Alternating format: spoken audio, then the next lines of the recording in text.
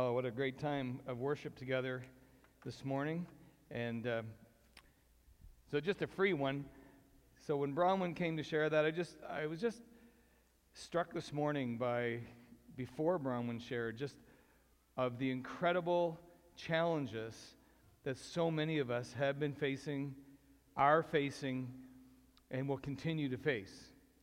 And really struck by just the faithfulness of God in our lives as we go through these really difficult seasons. And, we shouldn't be surprised. Jesus said that that's what's going to happen. We're going to have difficulties. And Bronwyn mentioned about, being in a desert. Well, folks, let's get on a secret. We live in a desert. We don't have desert seasons. We live in a desert. That's exactly where we live. That's a message for another day. But for reference, Psalm 1, Jeremiah 17, Ephesians chapter 3, you can look for it yourself, but I feel prompted maybe to speak on that at some point in the future. But at the end of the day, just this picture that Bronwyn brought this morning that represents so many of our lives, I was struck by the words of Psalm 27. So this is a freebie.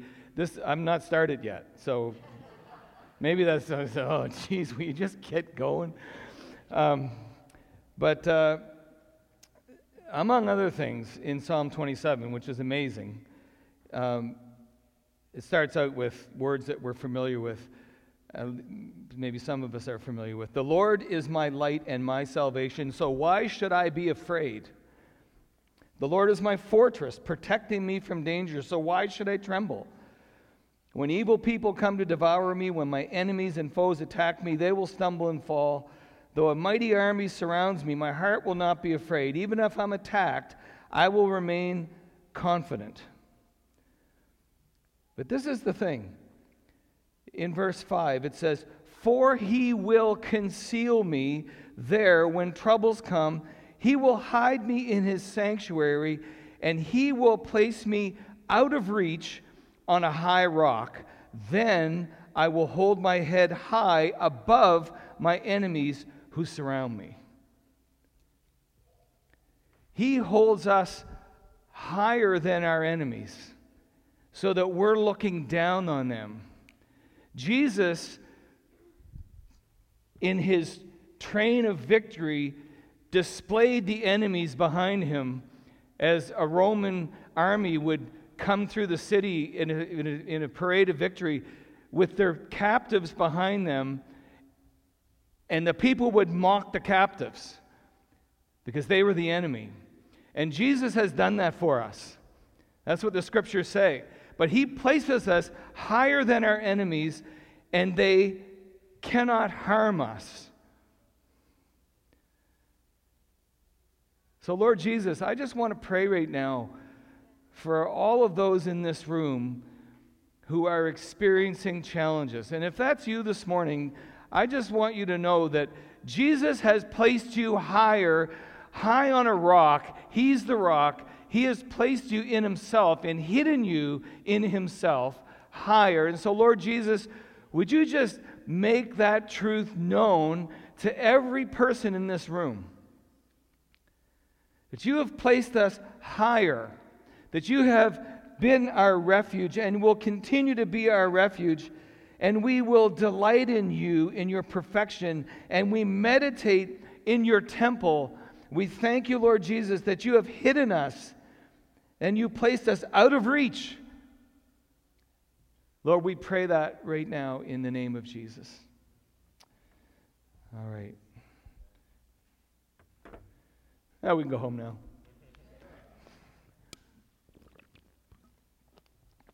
All right. Well, this morning, folks, I just felt compelled over the last couple weeks. This psalm has been coming back to me over and over again. Every time I turn around, it seems that the first lines of Psalm 24 keep echoing in my heart. And I just felt like, I said to Joe last week, I said, I'm thinking I need to speak on Psalm 24 and somehow connect this. And I just felt that I needed to connect it with the New Testament and with the book, and with the first chapter of Colossians and a few verses there. And I don't know how this is going to go, but I just feel like the Lord wants to solidify some things for us this morning and to re-emphasize some things in our lives. And so you put titles on messages. If you're keeping score, this is the first line of Psalm 24. The earth is the Lord's and everything in it. And so I'm going to, it's hard to read here, but you'll get the picture. But I just felt compelled this morning as well when we were worshiping. I remember working in the country of Jordan in 2001 in the summer. I traveled to Jordan and was working there for the Ministry of Education. And I remember there were about 400 of us in this theater, and about 25 of us were from Canada. The rest were all Jordanian educators. And our job was to go there and teach in a university for a month on integrating technology with education. And so we were sitting in there, everybody was talking, and it was kind of like, there was a buzz in the room because everybody was, hey, you're from Canada, and we were interspersed around the room. And all of a sudden, like we knew that the country's minister of education was coming to speak to us, but we didn't know when he was going to arrive. So we were just in a buzz. It would be like a theater at a university. It was at a university. And the next thing you know, the door opens up, and in comes the nation's minister of education. And when the door opened up, as soon as he took one foot in the room, we were shocked, we Canadians, because we're very, we're just very blasé about everything. All of a sudden, every Jordanian person in that room, about 375 of them, as soon as one foot hit the door, they all stood to attention and were silent. And I'm like, whoa, that's authority, right? And so we stood. What else are you going to do? We were a little late to the party, but we stood. But this morning, I just felt like Jesus is with us here this morning, and he's in the room. But I just thought it might be good for us to stand for the reading of God's word this morning, because he's here. We don't know, we're not, don't get freaked out. We're not going all liturgical on you yet. If you're able. So I'm going to read Psalm 24, and it's too small on the screen, but you'll get the drift. The earth is the Lord's, and everything in it. The world and all its people belong to him. For he laid the earth's foundation on the seas and built it on the ocean depths. Who may climb the mountain of the Lord? Who may stand in his holy place? Only those whose hands and hearts are pure, who do not worship idols and never tell lies. They will receive the Lord's blessing and have a right relationship with God their Savior. Such people may seek you and worship in your presence, O God of Jacob. Open up ancient gates, open up ancient doors, and let the King of glory enter. Who is the King of glory? The Lord, strong and mighty, the Lord, invincible in battle. Open up ancient gates, open up ancient doors, and let the King of glory enter. Who is the King of glory? The Lord of heaven's armies. He is the King of glory. We thank God for his word. You may be seated. And this morning, I even have an introduction. Everything.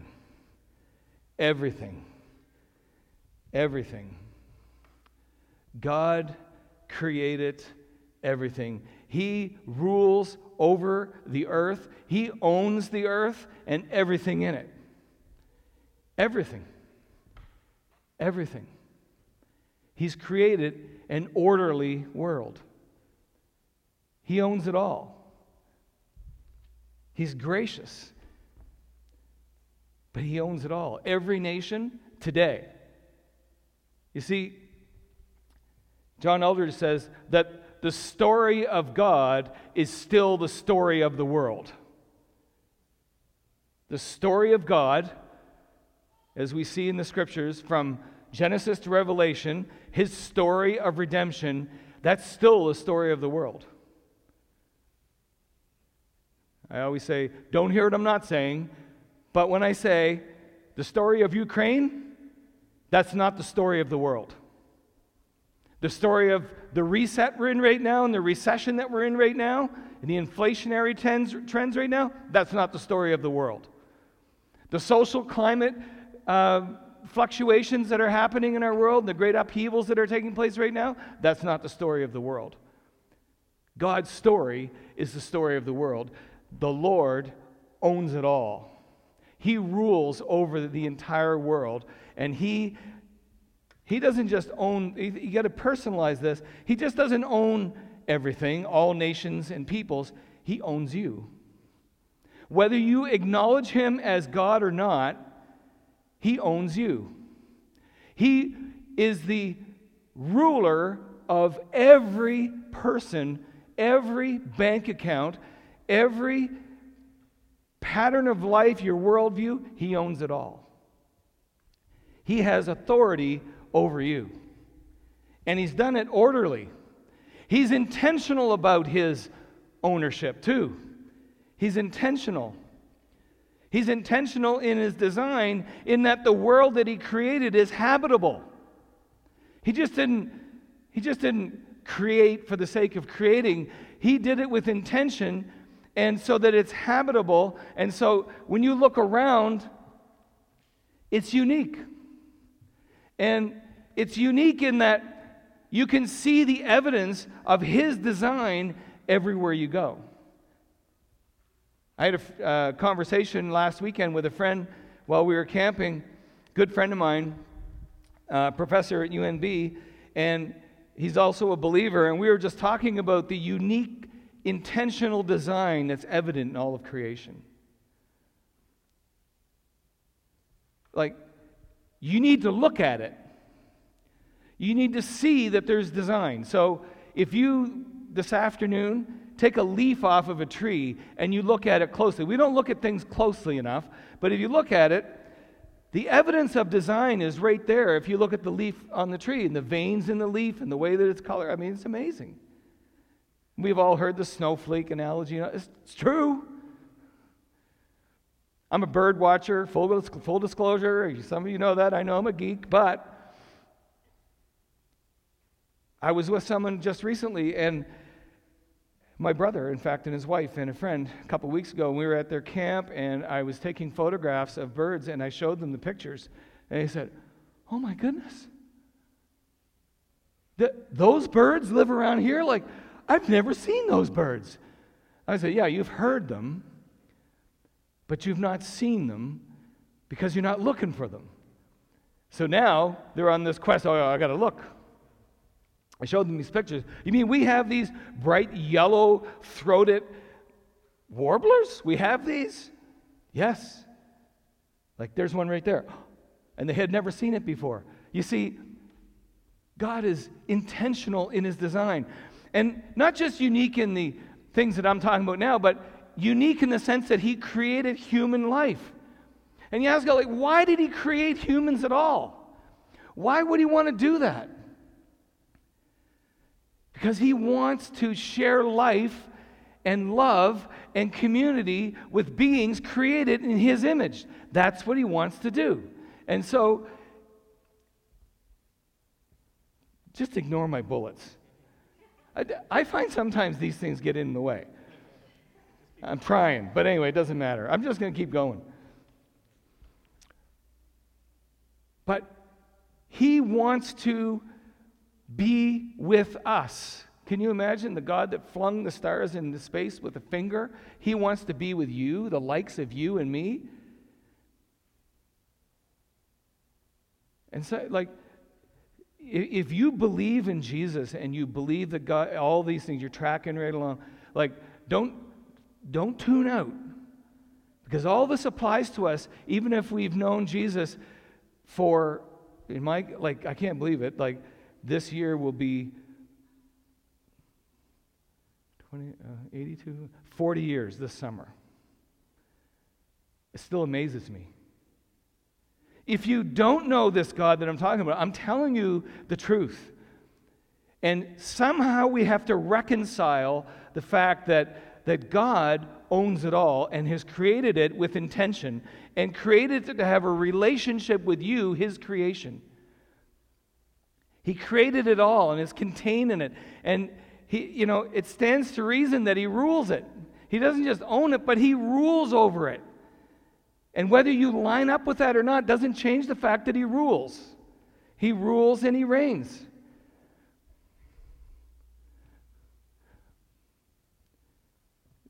We tend to, in our world today, not acknowledge God, and we deify nature, don't we? We deify the created things. But these things only have their glory because they're derived from the glorious Creator. God is glorious, and anything he creates will be a reflection of that glory, but they're not to be worshiped. He's the one, you're going to worship the creator of it, not the things that he created. You're going to acknowledge them, you're going to acknowledge they're glorious, but they're not the source.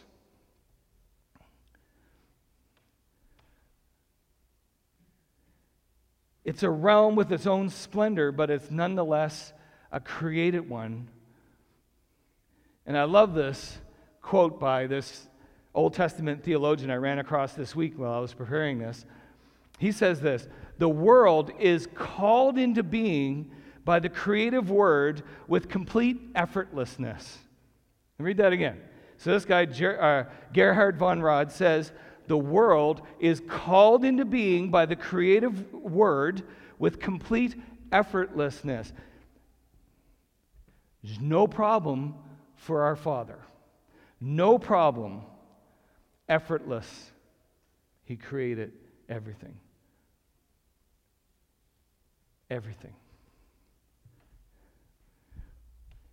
And so you say, okay, if you read Genesis and you see the creation story, which, by the way, is not a scientific book. We're talking about an account. He creates effortlessly, and it says what? And God said, in the beginning, God created the heavens and the earth. The earth was formless and empty, and darkness covered the deep waters, and the Spirit of God was over the surface of the water. God said, that term, God said, appears 8 times in that short bit of Scripture. 8 times. So it's over and over again. How did he create? He spoke it into existence, effortlessly, without any problems. We discover, though, that the New Testament gives us a window into the creation story, because it's one thing to say that God said it and he did it effortlessly. It's another thing to understand, well, just who was doing the speaking. Because if you read the story, God is present, the Father is present, the Spirit is present, but it's really subtle, and you can miss it if you're not looking for it. But in the New Testament, in the Gospel of John, chapter 1, we understand exactly what is happening. We discover that the New Testament gives us a view into things.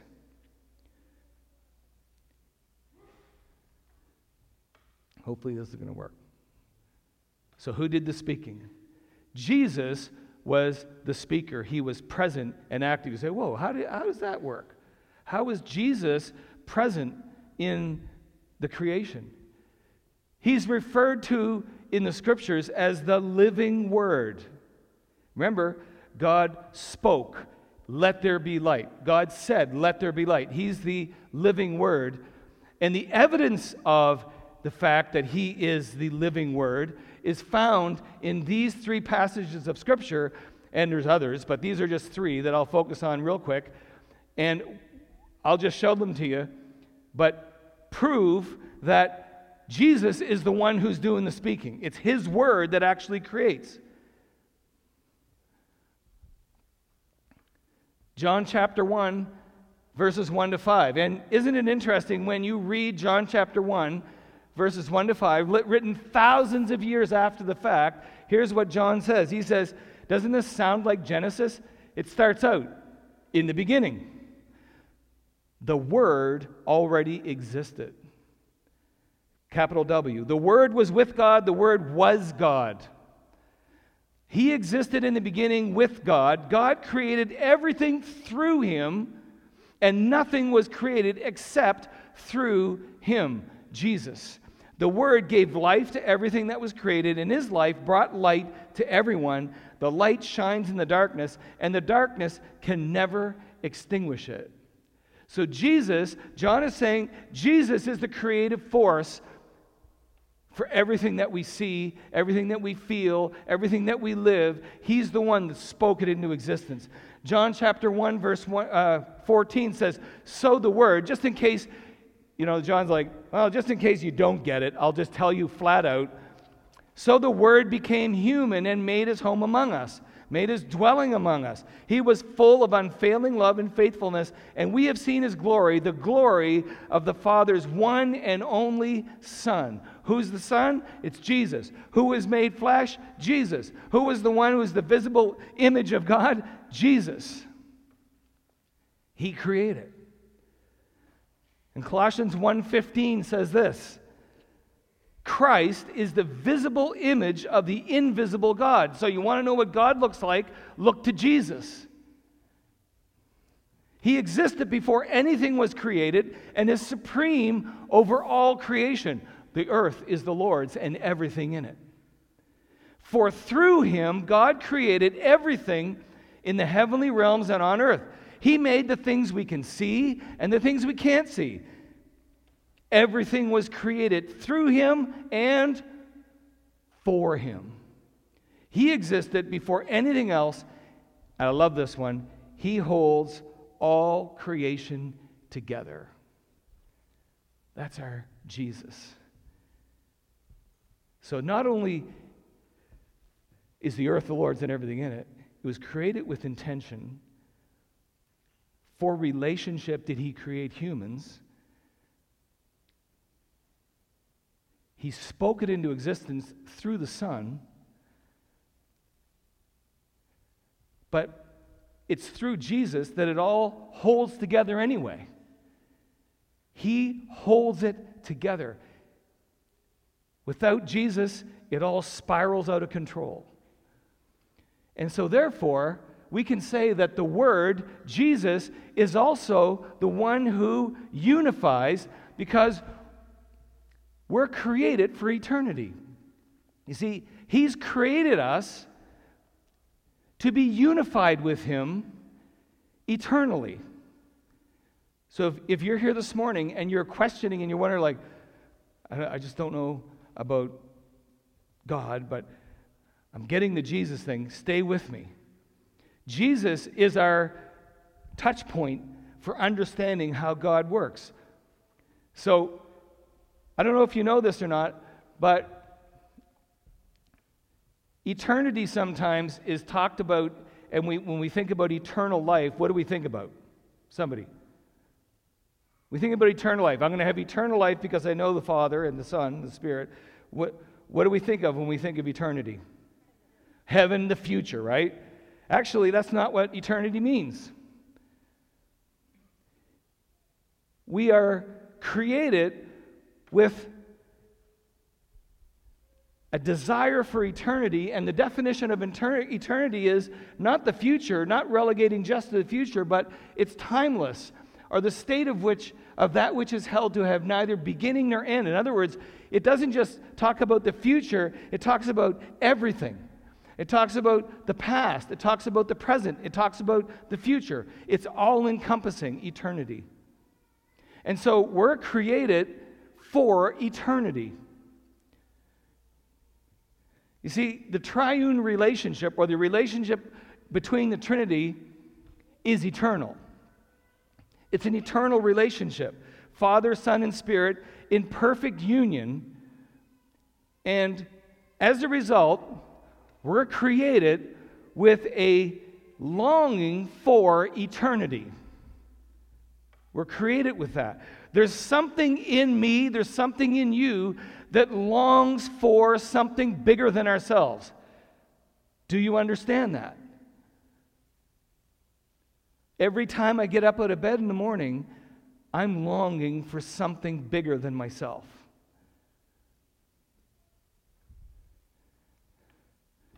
Father, Son, and Spirit are in perfect union, but we're created with that longing, and I love this scripture. This scripture, some people say, well, my life verse or my favorite verse. This is one of my 1,000 favorite verses in Scripture.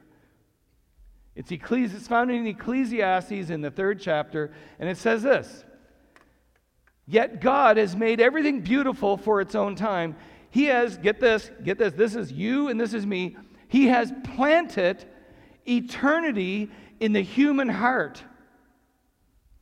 He's planted eternity in your heart. He's planted the desire for something bigger than yourself in your heart. And so if you're wondering if there's something missing sometimes, there just might be. If you are unacquainted with God and with Jesus, you have a desire for something bigger than yourself. It's put there by God. God has put that yearning, that some people have referred to it as the God-shaped puzzle piece in your heart. And in our longing for eternity, we're living with that longing, and it's been placed there by the Father, and He is the only one that can satisfy that. And we're not just looking for eternity, that's part of it. We're also, because the Trinity is eternal, the Trinity exists in a perfect union, we also, as a result of living with an eternal desire, we also have the desire for union with God. We have a desire for union with Him. We have a desire that only one thing can satisfy, and that is a union for His presence in our life. We sang about it all morning.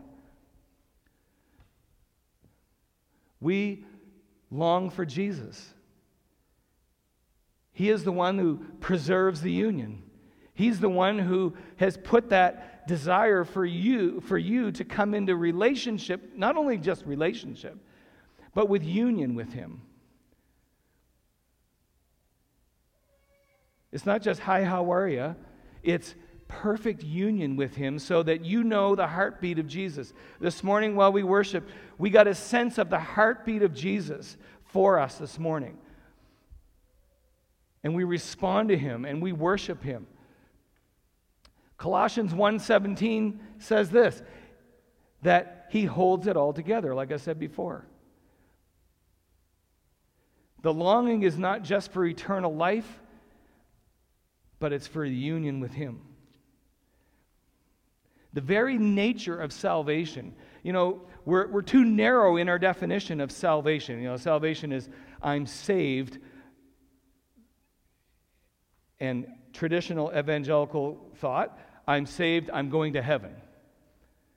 But actually, the root word of salvation, there's a Greek word called sozo, and that means healing. And so it's a present continuous. When we become saved, we experience salvation, we start to experience eternal union with Jesus, and He begins to heal us. He begins to heal our lives, and He prepares us for, yes, life eternally in the future, but He's repairing, and He goes back and He repairs those things that have been damaged in our lives from our past. And so He is all about complete salvation. Being connected with Jesus in our inmost being.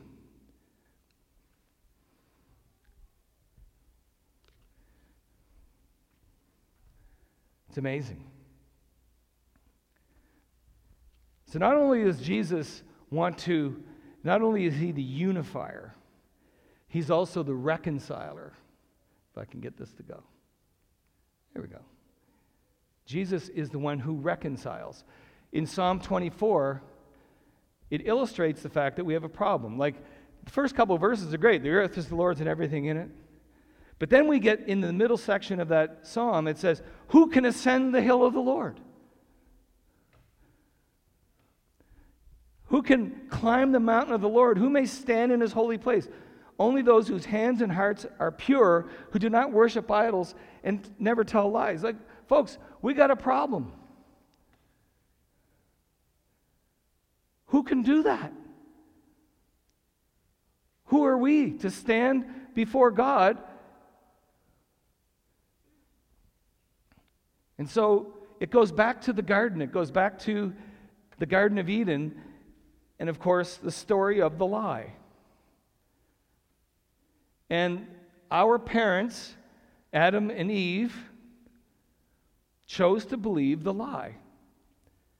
And we in turn, because we're their parents and inherited everything that they said and did, we have chosen to believe the lie as well. Did God really say?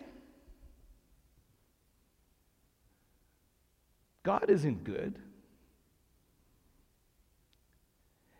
Question. I know this is true for me. In the last week, has anybody heard in their mind, did God really say? In the last week, did anybody hear, God isn't good? He's not for you. He didn't come through. He's not going to come through. Look at your life. It sucks. Where's God? There's nothing new under the sun, folks. But we as a human race, we fell into captivity and we entered into conflict with God ever since. Our parents were banished from God's presence in the garden, and what it did, they were banished, they couldn't return, but it put into place the continuing story of God where He wanted to bring us back into union with Himself. You see, we have a longing for Eden. We have a longing for that union with God that they had, and yet here we are stuck. We're banished from His presence. Who can ascend the mountain of the Lord? Who can stand in His presence? It gets worse. So we're stuck in this temporal pursuit for the things that only the Father can give. We're stuck in that. We are pursuing things that don't give life. I could go on and I could define them, but do the math. Here's what Romans chapter 1 says. I'll read just a bit of it. For ever since the world was created, people have seen the earth and sky. Though everything God made, through everything God made, they can clearly see His invisible qualities, His power, divine nature, so they have no excuse for not knowing God. Yes, they knew God, but they wouldn't worship Him as God or even give Him thanks, and they began to think up foolish ideas of what God was like. As a result, their minds were dark and confused. Folks, we live in a world that's dark and confused. The human race is not doing very well. Look around. It's there. It's true. Claiming to be wise, they instead became utter fools. Instead of worshiping the glorious, ever-living God, they worshiped idols. In other words, they worshiped things that He created. Talks here about people and birds. Well, I get the bird thing. People and birds and animals and reptiles. But we can name all kinds of different idols that we can have in our lives. Right? So clearly, we're in conflict with our Creator, and we need peace. We need peace because we're guilty of seeking in temporary things what only the Father can give us. Right? And so, again, this pursuit after the idol, this pursuit after things that don't give life, that's just another sign of our constant yearning for eternity in union. It's actually kind of a good thing in a way. It tells you that what God is saying in His Word is true. I don't recommend you go do that to figure it out, to find out, but it's true.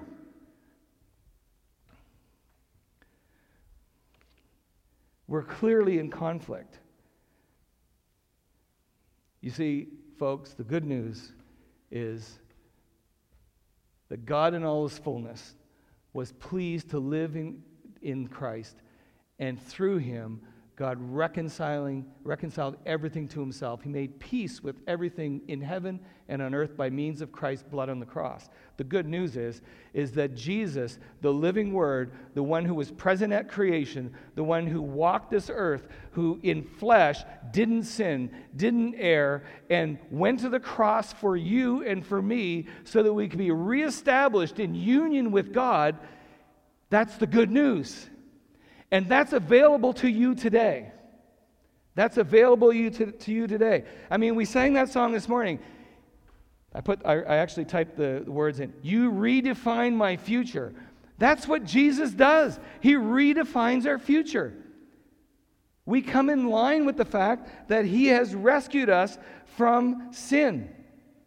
He has rescued us from all of those things. He's made a way for us, and he's calling us to himself. He's our Savior. Psalm 24:3, who may climb the mountain of the Lord? Jesus already did it, folks. He's the one. He's the one who stands in the holy place, and because he did it, and when we choose to receive him in our lives, he puts out his Holy Spirit to doggedly, I'm telling you, if you're running from God, he will chase you like a hound of heaven that he is, not with a baseball bat, with his great love. And he says, I'm going to chase you, and I'm going to pursue you, and I'm going to ask my Holy Spirit to bring you to my Son, because that's what he does. And he's going to give you frustration. He's going to give you dissatisfaction with all of those temporal things. And finally, we come to the place where we say, I'm not going to run anymore. Because he climbed the mountain for me. Doesn't matter how old you are. You could be 5, you could be 75. This applies to you. It applies to me. His pure heart, his clean hands, not mine, it's his. The result of that, I get to rest, you see, because the great exchange takes place on the cross. He takes upon himself my sin, my shame, all the things all the garbage. He takes it upon himself. And the Bible says that actually Jesus became sin for us. He actually became sin. And the wrath of God was poured out on Jesus that we should have got. And what do we get in return? We get rest. I can rest. I get mercy. I get grace. I get peace. I get refuge. I get all those things that we sang about this morning. All the benefits of knowing him and being in union with him eternally, that is imparted to me so that I become resilient in his Spirit. His Spirit comes to live in my life. When I receive him into my life, his Holy Spirit gives you the ability to be resilient. He's the resilient Father. And he imparts resilience on you. You get to rest. You get to receive. You are brought into union with the Father. He's made a way for us, and he's calling me, and he's calling you to himself. Now, I said, don't discount yourself if you already know Jesus. Because these words apply to us every day, all day, 24/7. You see, Jesus said this. And sometimes as believers, we get off track. But he said this, come to me, all of you who are weary and carry heavy burdens. Question, anybody here weary and carrying heavy burdens? Take my yoke upon you, let me teach you, because I am humble and gentle in heart, and you will find rest for your souls. For my yoke is easy to bear, and my burden I give you is light. John 15 says this, I am the vine, you are the branches. If you remain in me, or those who remain in me, and I in them will produce much fruit. For apart from me, you can do nothing. You see, we're in union with Jesus. We receive him. He comes into our life, changes us. The train of his robe fills the temple. Guess what, folks? Paul says quite clearly that we are the temples of the Holy Spirit, individual walking around dwelling containers of the presence of God. And when we come together, yes, there's a greater sense of that corporately, but you contain God in you. You're the container, the dwelling place of his presence. And he gives you rest. That's available to you today by the power of the Holy Spirit. So my question is, what do you have to lose? What do you have to lose? If you are saying this morning, I came into this room and I don't know Jesus, he wants to change your life, and he wants to give you and alter your destiny. He wants to give you a new destiny. He wants to change everything. He can do that in a moment. And all we need to do is to just pray an honest prayer and say, Jesus, I don't know a whole lot. I don't know anything about the Bible, the Word, nothing. But all I know is I have an emptiness in my life. Would you come and change my life? Guess what? He'll do that this morning. And maybe you know him this morning. I'll ask the worship team to come. Maybe you know him this morning, but you're saying, you know what? I'm weary. I'm tired. Life is just out of control. Stuff is happening. I got pharaohs all over the place, giants in the land, so to speak. I want to be able to know that I am placed on the rock above my enemies. If that's you this morning, Jesus is speaking. And he wants to restore your life, refresh your life. He wants to fill you anew with the Holy Spirit. He wants to give you a fresh sense of joy and purpose and meaning and life. He wants to do that this morning. So why don't we stand?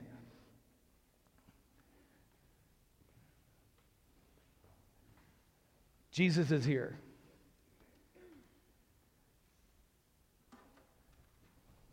Jesus is here. He's with us this morning.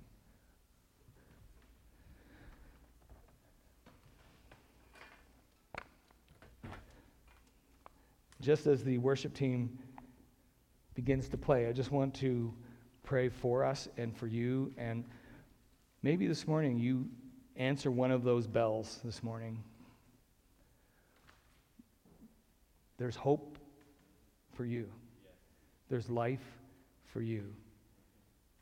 See, it's about being with him. It's about knowing him. It's about being refreshed in his presence. That's available to you every day, 24/7. You cease from our striving. So I'm going to raise my hands. It doesn't matter what you do, but I'm going to do that because everything I just preached applies to me. Right? I need him every day.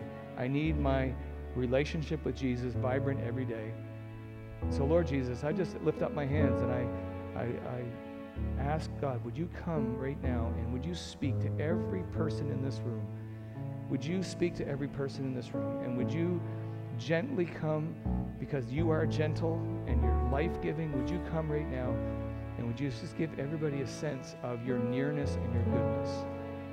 Just in this private moment, if you have never given your life fully to Jesus, as I've been holding back on things and I've never, I've been kind of playing a little bit of games and stuff, but you know what? Jesus is the living word and he wants to have a relationship with you. If that's you this morning, I just urge you, I want to pray for you. I'm not going to embarrass anybody, but if that's you this morning, I'd love to pray for you. If you want to just stick up your hand, Jesus wants to restore your hope. Maybe you've been going through some really challenging things. He wants to restore life to you this morning. He wants to bring you into his presence. So if that's you, just stick your hand up real quick and I'll just pray for you. We're not going to embarrass anybody. Lord Jesus, this morning we come to you humbly and we say, Lord Jesus, would you come and would you fill my life with your presence? Would you come and take all the junk and would you replace it with grace this morning? Lord, we believe that you took all of our shame, all of our sin on the cross. And Father, we choose to believe that this morning. And would you come right now and fill me with your Holy Spirit again? Would you save my life? Would you continue to heal me, oh God? Would you do what only you can do? Holy Spirit, come. Let's just ask the Holy Spirit to come. If you've got your hands up, many do, just ask the Holy Spirit to come and to refresh you and restore you. He wants to place you on a rock above your enemies. He wants to give you peace and joy. Lord, would you do that this morning? Many are responding this morning. We're not going to call people out to pray. We're just going to receive. And Angela and the guys are going to lead us in a song. Why don't you do that now? Just go ahead and let's just receive from Jesus this morning. He's beautiful.